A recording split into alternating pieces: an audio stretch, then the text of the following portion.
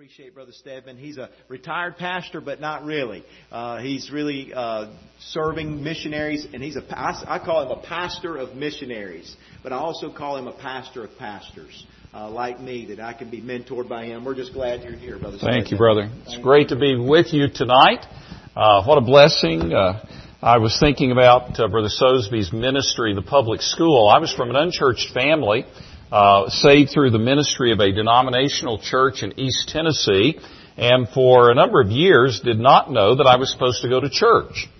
And there was a Russian Jew by heritage who came to Christ, and he was a missionary in the public schools of East Tennessee. And he was such an encouragement to my life during those years. And so what is being done there is very important. And appreciated that so very much tonight. Let's take our Bibles and go to Psalm 2, if you would, please. Psalm 2. Tonight, we're beginning the connection of our theme with this first message in the evening to the last message in the evening. Okay, I wasn't sure if that was my phone going off or something starting up there, but it sounded good. But we're going to be looking tonight at what I've entitled, Stand in Awe of God's Plan.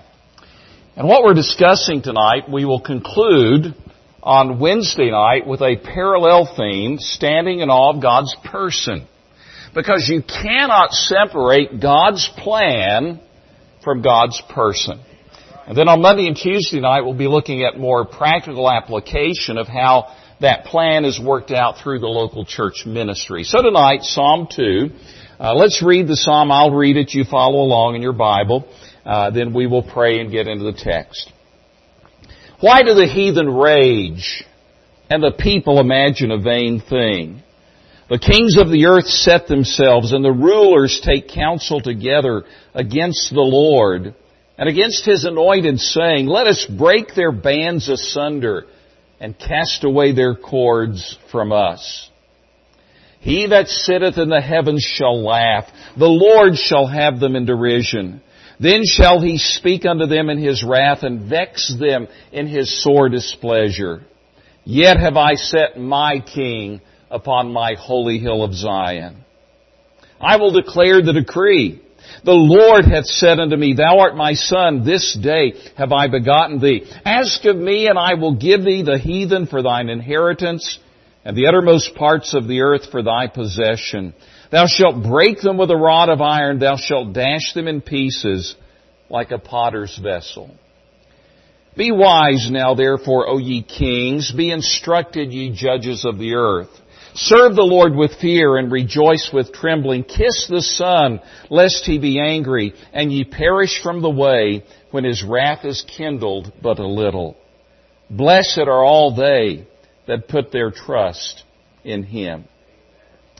Father, I pray tonight as we look at this Psalm of the King, the Lord, you would help us to stand in awe of your plan, and Lord, to recognize the role that you give us in that plan in exalting the King of Kings and Lord of Lords. Father, I pray that you would speak to us and motivate our hearts tonight. In Jesus' name, amen. The poet Robert Browning wrote, God's in His heaven, all's right with the world. And I remember reading that poem and thinking, what planet is Robert Browning living on? God is on His throne, but all is not right with the world. As a matter of fact, we might be tempted to be more like a man who wrote a little limerick. You, of course, know what a limerick is. It's a 5-line poem with a certain meter and a certain rhyming sequence. And this is what he wrote about our human condition. God's plan made a hopeful beginning, but man spoiled all his chances by sinning. We trust that the story will end in God's glory, but at present the other side is winning. And that is true.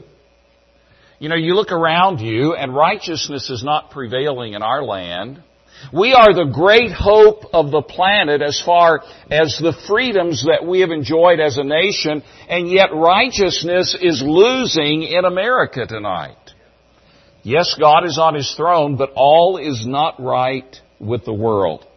As a matter of fact, our world is in chaos as never before, And as dispensationalists, we understand that it is only going to get worse and worse until Christ returns.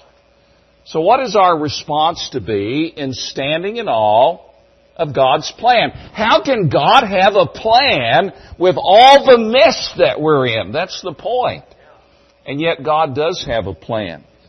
Psalm 1 and Psalm 2 are very interesting. In the canon of Scripture that includes the Psalms, they have been ordered historically as the first two of the Psalms. And so we understand that they're very unique in their relationship in beginning this book. It's interesting that Psalm 1 begins with how blessed, or oh the blessedness, or blessed. Psalm 2 ends with the same word, blessed, in Hebrew. Psalm 1 ends with a threat. Psalm 2 begins with a threat. Psalm 1, the godly man meditates on God's law. And Psalm 2, the wicked man meditates on how to cast God off. In Psalm 1, the theme is the contrast between the righteous and the wicked person. In Psalm 2, the contrast is between the rebellious of the world and the overruling sovereignty of God, God's plan.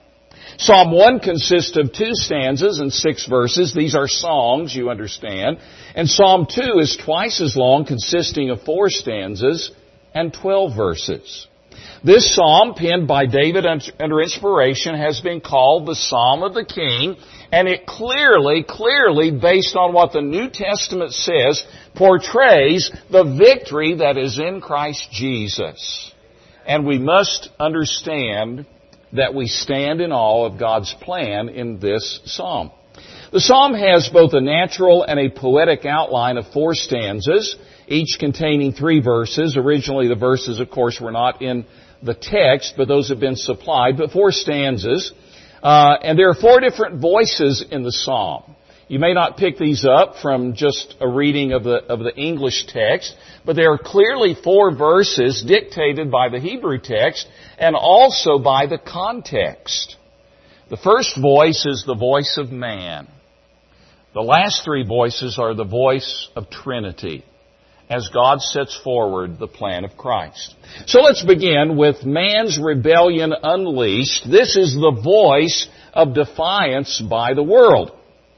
Why do the heathen rage and the people imagine a vain thing? The kings of the earth set themselves, and the rulers take counsel together against the Lord and against His anointed, saying, let us break their bands asunder and cast away their cords from us.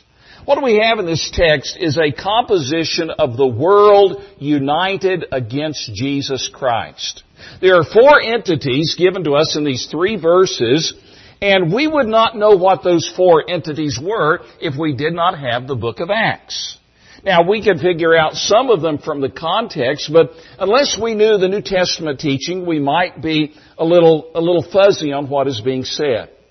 But in Acts chapter 4, in that text where Peter is responding to the persecution of the early church, he tells us exactly what is happening as he comes back and reports to the church concerning the growing persecution. Let me read an extended passage. You see if you can pick up the 4 groups of people that are identified for us here in Psalm 2. Acts 4:23. And being let go, they went to their own company, this was Peter and John, and reported all that the chief priests and elders had said unto them. And when they heard that, they lifted up their voice to God with one accord and said, Lord, Thou art God, which hath made heaven and earth and sea and all that in them is, who by the mouth of Thy servant David hath said.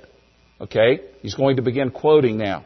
Why did the heathen rage and the people imagine vain things? The kings of the earth stood up and the rulers were gathered together against the Lord and against His Christ. For of a truth, against Thy holy child Jesus, whom Thou hast anointed, both Herod and Pontius Pilate and the Gentiles and the people of Israel were gathered together, for to be done whatsoever Thy hand and Thy counsel determined before to be done. Peter and John and the church are saying that God in eternity past which, by the way, is part of the text of Peter's message on Pentecost in Acts chapter 2, determined ahead of time that there was no other way of our salvation other than the shedding of the innocent blood of Christ. And now the church has been birthed and persecution has arisen and things seem to be going off the rails for the Christians at Jerusalem. But God's people rejoice because they know God has a plan. And that plan involves the heathen, the Gentile nations, the people, consistently in the Old Testament, that is Israel, the kings of the earth, that would be Pontius Pilate and Rome, according to Acts 4, and the rulers of Israel, Herod and Annas and Caiaphas. And these groups together compositely attacked and put Jesus on the cross, and they crucified Him. But it was within the plan of God.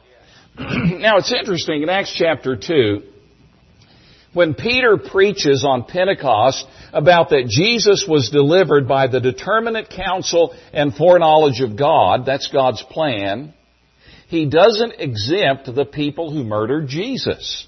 Peter says, and you by wicked hands have crucified Him. Folks, here's the balance of God's sovereignty and man's responsibility. God had a plan, but man was wrong in murdering the Son of God. You say, I don't understand that. Welcome to the club, that mystery of the divine balance. But here in Psalm 2, the psalmist David, under the pen of inspiration, said, there are going to be people in the plan of God who are going to rise up and murder the Messiah. And yet, God is in control.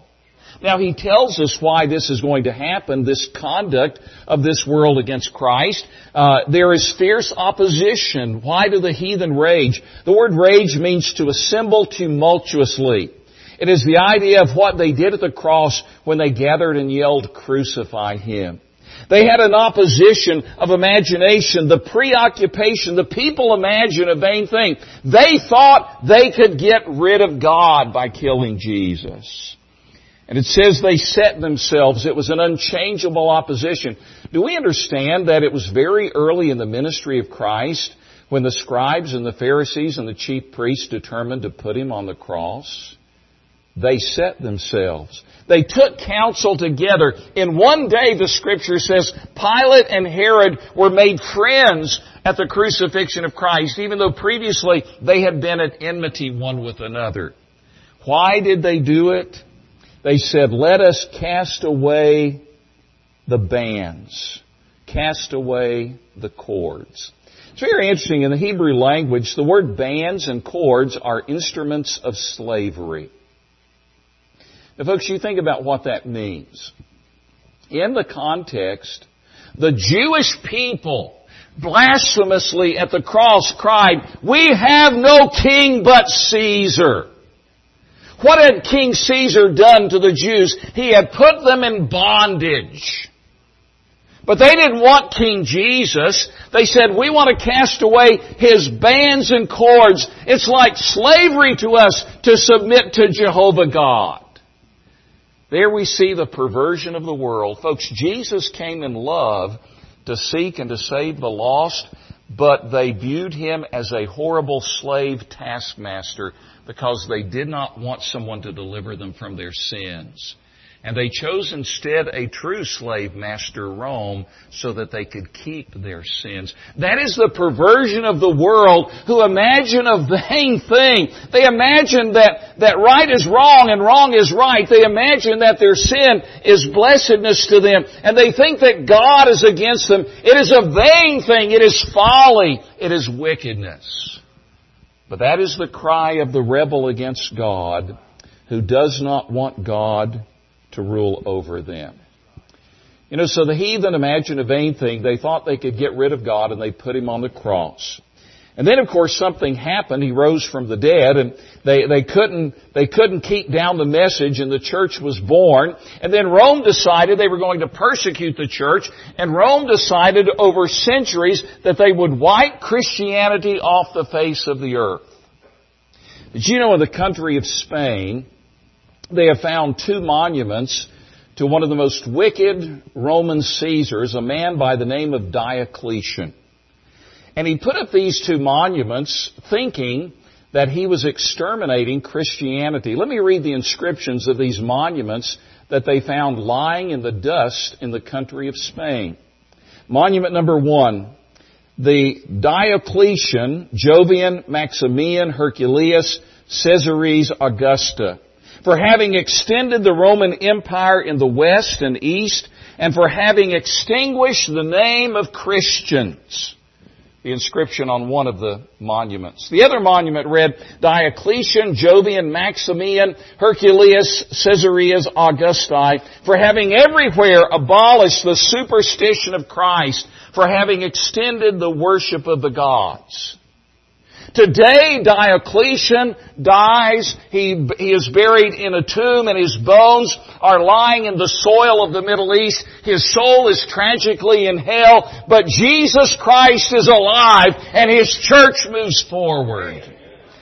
Why did the heathen imagine a vain thing? Because they thought they could get rid of God, and you can't get rid of God. So we find in this first stanza man's rebellion unleashed against God. The second stanza is the voice of God the Father. And that begins in verse 4 and goes down through verse 6. And this is God's plan in which we should stand, of which we should stand in awe, God's plan unaffected. And this is the voice of derision by the Father. This is God the Father speaking by David's pen, by inspiration. He that sitteth in the heavens shall laugh. The Lord shall have them in derision. Who? These people who think they can cast Him off and cast off His anointed Christ. Then shall He speak unto them in His wrath and vex them in His sore displeasure. Yet have I set my King upon my holy hill of Zion. You see, God's perspective relating to the world who rages against Him is a giant, as if He were a giant sitting above a bunch of little ants who are pinching at His feet. He sits and He laughs. As a matter of fact, the structure of the text here, where it says that He shall have them in derision, the word derision is a term of mockery. It's actually, in the Hebrew, the idea of mocking someone who speaks a different language. I don't recommend doing that, but that's what the word means. So let me illustrate it a couple of ways what it means. At Mount Carmel, when Elijah had the battle with the prophets of Jezebel and Baal, you remember how they leapt onto the altar and they were cutting themselves and they were crying out and nothing was happening. What was Elijah doing? He was mocking them. That's the Hebrew word. He was deriding them. He was saying, what's the matter? Is your God on a journey? Is He on vacation? Maybe you should yell a little louder. And they're doing all of this and He is mocking them because it's total futility. It's a vain thing that those false priests were doing. But one commentator gave, I think, a better definition of this word deriding. He said it's like a tall adult with a long arm holding the head of a child who is mad at him. And that child is swinging for all it's worth against the adult, and the adult is laughing while the child can do nothing. Folks, this world is raging against God. It is putting up its fist. It's swinging for all it has. And it thinks it's accomplishing something to get rid of God. And He that sitteth in the heaven laughs, and He holds them in derision. Charles Haddon Spurgeon said, before God, man's anger rises as a giant wave, only to dash and die on the shore of His omnipotence. He that sitteth in the heavens shall laugh. But He doesn't just laugh. Notice what it says. Yet, He says, have I set my King upon my holy hill of Zion. We'll talk more about that in a moment. I will declare the decree. The Lord hath said unto me. You see, God is speaking. He not only who sits in the heaven laughs, but He speaks to them in verse 5 in His wrath. He uses His word to go forth and utterance, and all He has to do is speak, and the world will be destroyed. You remember when Sennacherib came down against the Assyrians came down against Jerusalem. And Rabshakeh stood forward, the spokesman for Sennacherib, and he stood there to the people on the wall and said, "Don't let your king Hezekiah make you think that you can be protected from Sennacherib. Your God is not big enough." And Hezekiah spread the letter out in the temple. And in one night, God simply spoke. And the Assyrian army, 185,000, were destroyed. That's exactly, but on a far greater scale, what is going to happen when Jesus comes back at the end of the tribulation period to establish His earthly reign.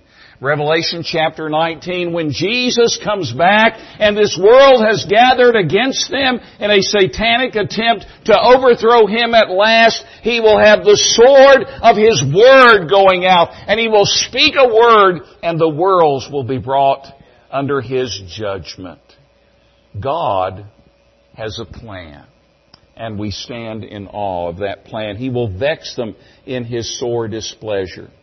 William Plummer wrote in 1867 about it's a very lengthy quote, I won't take the time for it tonight, about what happened to the 30 Roman Caesars from the 1st century until the time of Constantine in the 3rd century, the 30 Caesars who opposed the New Testament church. And it's very interesting. All of them died in some way under the judgment of God. Isn't that interesting? These wicked rulers who thought they could overthrow God, somehow God judged all of them. Some of them only lived a year or two and came under the judgment of God. But one of them, very famous, was known as Julian the Apostate. He was Caesar. He was the absolute power of Rome. And he derided Christ in the church, and he called Him the Galilean, and he just would blaspheme the Galilean. One day Julian the Apostate pointed his dagger to the heaven, and he challenged the Son of God, that Galilean. Within a short period of time, he was wounded in battle. And as he was lying in his own blood and it was clotting around him, he gathered up in the moment of his death. This is Caesar. This is the man who's the most powerful on the earth. He gathered up his clotted blood in his hand and he cast it to the sky and he said, "Thou hast conquered, O thou Galilean." He understood that Jesus was the God of gods and ruler. Folks, we have a declaration. God has a plan. Then notice the third stanza. We've seen man's rebellion unleashed. It's the voice of defiance by the world. They want to cast off his cords and his bands, but it's a vain thing. We've seen God's plan ineffective. God has the voice of derision. But now we see, thirdly, Christ's program revealed, and it is the voice of declaration by the Son. Now what we have in verses 7 through 9 is very clearly Christ speaking back to the Father as the Father has made the decree. Look at verse 6 again. He says, "Yet have I set my King upon my holy hill of Zion." God has a plan. It will come to pass. We know it as the end times, the book of Revelation, the plan of God for the ages. Then Jesus, the voice changes. Jesus picks up in verse 7, "I will declare the decree. The Lord," Jehovah, He's speaking to His Father, "the Lord hath said unto me, Thou art my Son," that's Christ, "this day have I begotten thee. Ask of me, and I shall give thee the heathen for thine inheritance, and the uttermost parts of the earth for thy possession. Thou shalt break them with a rod of iron, thou shalt dash them in pieces like a potter's vessel." So Christ here is making the decree. He is taking the scroll that God has ordained, that God has set His King upon His holy hill of Zion, and Jesus is reading the decree from the Father. That decree acknowledges Christ's position as the Son. Now we need to understand theologically when the Scriptures say, "This day have I begotten thee," that is not talking about Christ being born of the Virgin Mary. It's not talking about that kind of begetting. It is actually a term that refers to the placing of the Son as the heir to the Father. So this is talking about Christ being the eternal Son, but there will come a day when Christ will receive everything in the inheritance that God has promised Him. He is the only begotten of the Son. John Phillips in his commentary addresses this issue of the only begotten of the Father in this way. He says, Jesus was eternally the Son of God from everlasting to everlasting. He was and is incarnately the Son of God when He came down to the Bethlehem stable to be born as a man among men. He was manifestly the Son of God when He came back from the dead in invincible power, and He is gloriously the Son of God as God's own chosen King. So the concept of His being the only begotten is from eternity past to eternity future, and there will come a point where He will receive, as the Son of God the Father, all of His inheritance. Now you think about inheritance. I suppose all of us would appreciate getting a good inheritance. But what if your father owned everything? What if your father owned everything and he was going to give you an inheritance which he had declared, which he had promised to you? What would that inheritance be? You say, well, maybe it's all the gold in the universe. No, it's not that. Maybe it's all the diamonds and all the jewels in all of the created universe. No, it is not that. Notice what this decree says. God the Father said to God the Son in eternity past, the Lamb of God slain from the foundation of the world, ask of me, and I shall give thee the heathen for thine inheritance. Did Jesus ask the Father for that? Absolutely. We know that from His teaching and His life. We know that from John 17, the high priestly prayer of the Son of God. Jesus asked the Father for His inheritance, which would be, what? The heathen. You see, the Jews had this concept that the kingdom of God was only Jewish. And one of the reasons they wanted to kill Christ was that He was bringing forward that all men could be saved. He was healing the leper. He was raising the dead. He was bringing the Gentiles to Himself, and they hated Him for that and for many other reasons. But Jesus asked the Father for the heathens and for the uttermost part of the earth for His possession. Let me ask you a question. Have you ever wondered where the uttermost part of the earth is? Now, we know from the New Testament, Acts chapter 1, verse 8, when Christ went back to heaven, that New Testament commission of the church in Acts 1 by the angels. We know of that story, but Christ said to them before they went back, "But ye shall receive power. After that, the Holy Ghost has come upon you. And ye shall be witnesses unto me," what? Into Jerusalem, Judea, and Samaria, and what else? The uttermost part of the earth. This is a reference in Acts 1:8 to this text. So have you ever wondered where the uttermost part of the earth is? Now, in the context of both David writing this and also Christ saying it in Acts chapter 1, they were speaking at Jerusalem. So both in the Hebrew and the Greek, the uttermost part of the earth means that point on our planet that is the furthest from Jerusalem. So let me ask you a question. What is that point? Have you ever studied it out? I confess to you to my shame, it was about 20 years ago the first time I thought I need to find out where that's at. I love history, so I got out my history notebooks. This is 20 years ago before you could Google it on the internet. And I started doing some research, and I found that if you do the opposite Jerusalem on the other side of the planet, it is near what we know today as Tahiti. It's in the southern Pacific Islands. And actually, it's a small group of islands called the Tubai Island Group near Tahiti.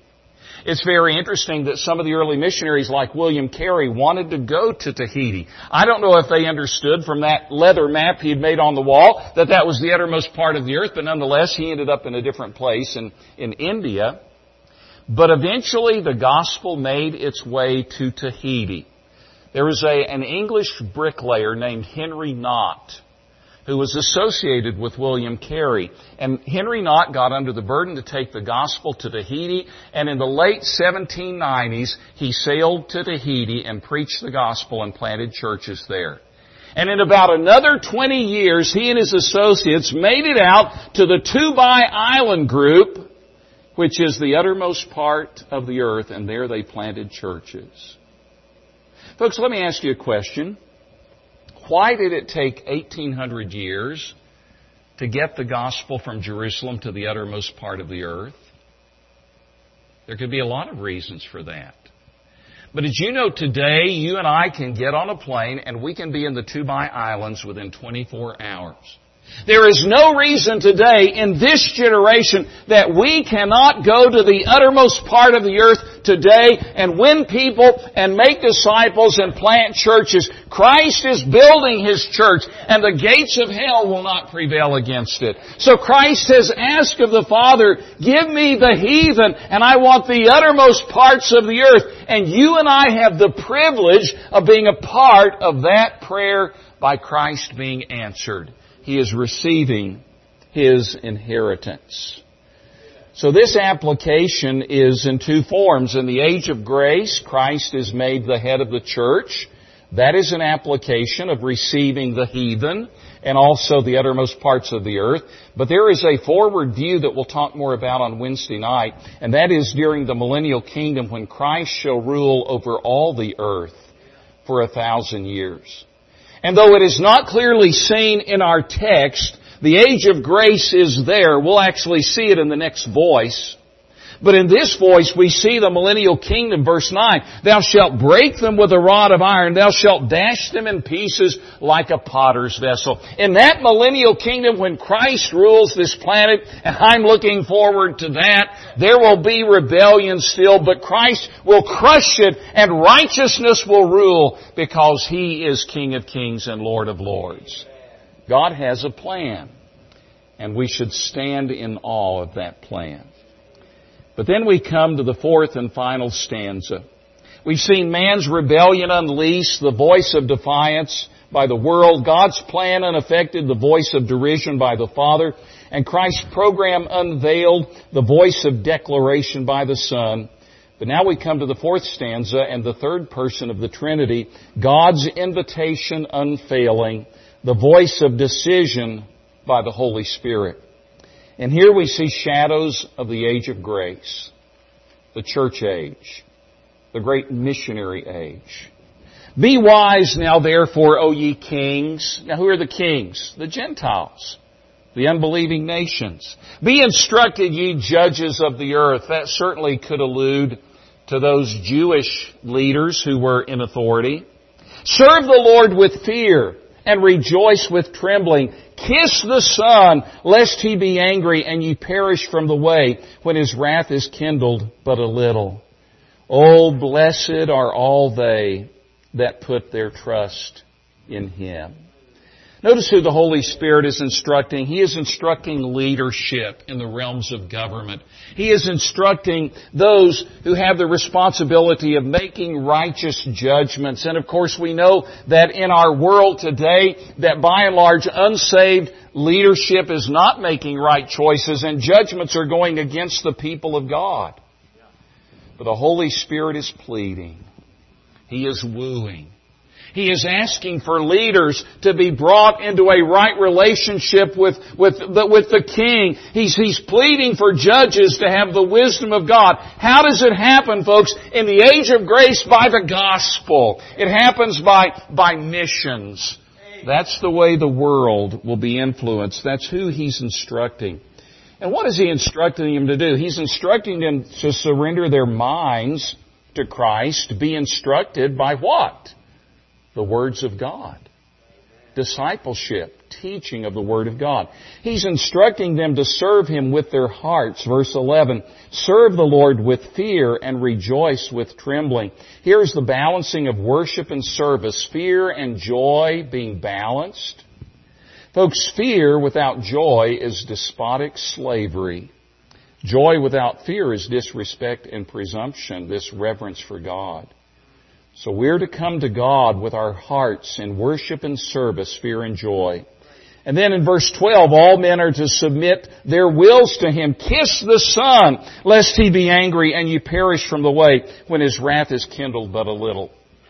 Now what does it mean to kiss the Son? The Son is Jesus Christ. It is the concept of the word worship. Now, the Greek word that is most commonly translated in the New Testament worship is proskuneo, which literally means to kiss the hand toward. And that's the concept, though this is a Hebrew word that's translated here, but it's the same word for the New Testament word translated worship. In the Oriental culture, when the king would receive a subject, he would hold out his signet ring, and the person would come in bowing and submission and adoration, would kiss the hand toward. That is proskuneo, that's translated worship in the New Testament. And here it is kiss the Son. Now, this is my wedding band. My wife is from New Mexico, so I have a New Mexico type wedding band. If I was the king and you were to come to me as a subject, you would kiss this ring. If I wanted to humiliate you, I would take the ring off and put it on my toe. And you would come and bow down and kiss my toe because you needed humiliation before the grandeur of the king. That's what this word means. Folks, we are to bow in understanding that we are sinners, that we're lost, there's no hope, and we bow to Him, and we trust Him, and we receive Him as Savior, and we worship Him. We kiss the Son, lest He be angry, and we perish from the way when His wrath is kindled but a little. It is worship and service of Jesus Christ. And then the Holy Spirit says, oh, blessed are all those that put their trust in Him. You know, folks, there is nothing more wonderful than the blessedness of having your faith in Jesus Christ.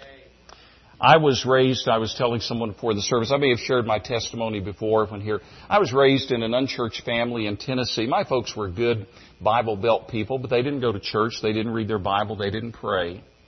I started smoking when I was 5, taught by my older brother. I gave it up at 8 because of what the Puritans called prevenient grace. I was really realizing how wretched a sinner I was. I was a wicked little kid.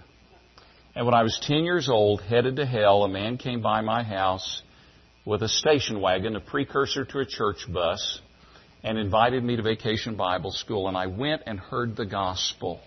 And I responded and I trusted Christ and I was gloriously saved and changed. And God, by His grace, has led me. God gave me a wonderful Christian wife. We have 3 children who know and love Jesus Christ. And we have our 6th grandbaby on the way. And those grandbabies are being trained for Christ. Oh, the blessedness of those who do what? Simply put their trust in Him. I have an older brother who is unsaved and far from God, and his life could not be more radically different from mine.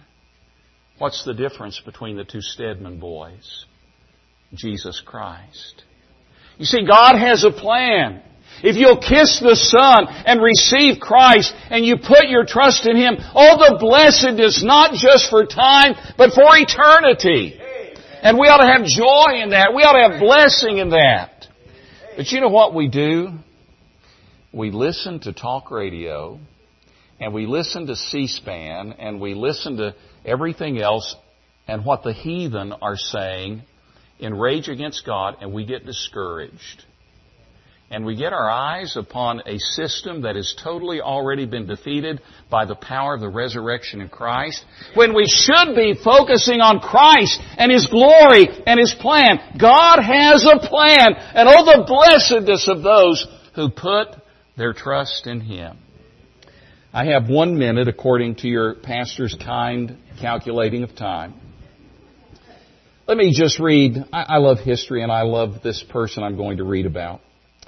Richard the Lion-Hearted of England was born a leader of men, a general, a fighter, a wrestler, a runner, a poet, and the courtliest knight who ever put on shining armor. He was 32 when he came to the throne. He led the Third Crusade, determined to take to the east the most powerful and best equipped army which had ever crossed the seas. But while he was away trouncing Saladin, his kingdom fell on hard times. His chancellor abused his office and rode roughshod over the people. And Richard's brother John, if you've ever seen Robin Hood, you know about Bad John. Richard's brother John plotted to seize the throne. John was selfish and cruel, crafty and cynical, lustful and false. He had none of the Plantagenet good looks, was irreverent and blasphemous, devoid of wisdom, and knew nothing of statecraft. When news came to England that Richard had been imprisoned and was being held for ransom by his old enemy, Leopold of Austria, John was delighted, this wicked brother. He entered into the treasonable correspondence with the King of France and planned to seize England for himself, while the people suffered and longed for the return of the king. But Richard's coming was delayed.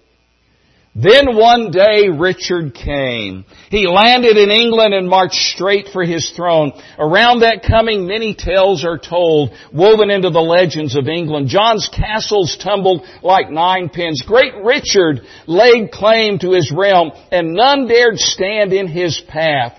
The people shouted their delight. They rang peal after peal on the bells of London, crying, "The King is back! Long live the Lion, the King!" And one day a greater than Richard will come to planet Earth.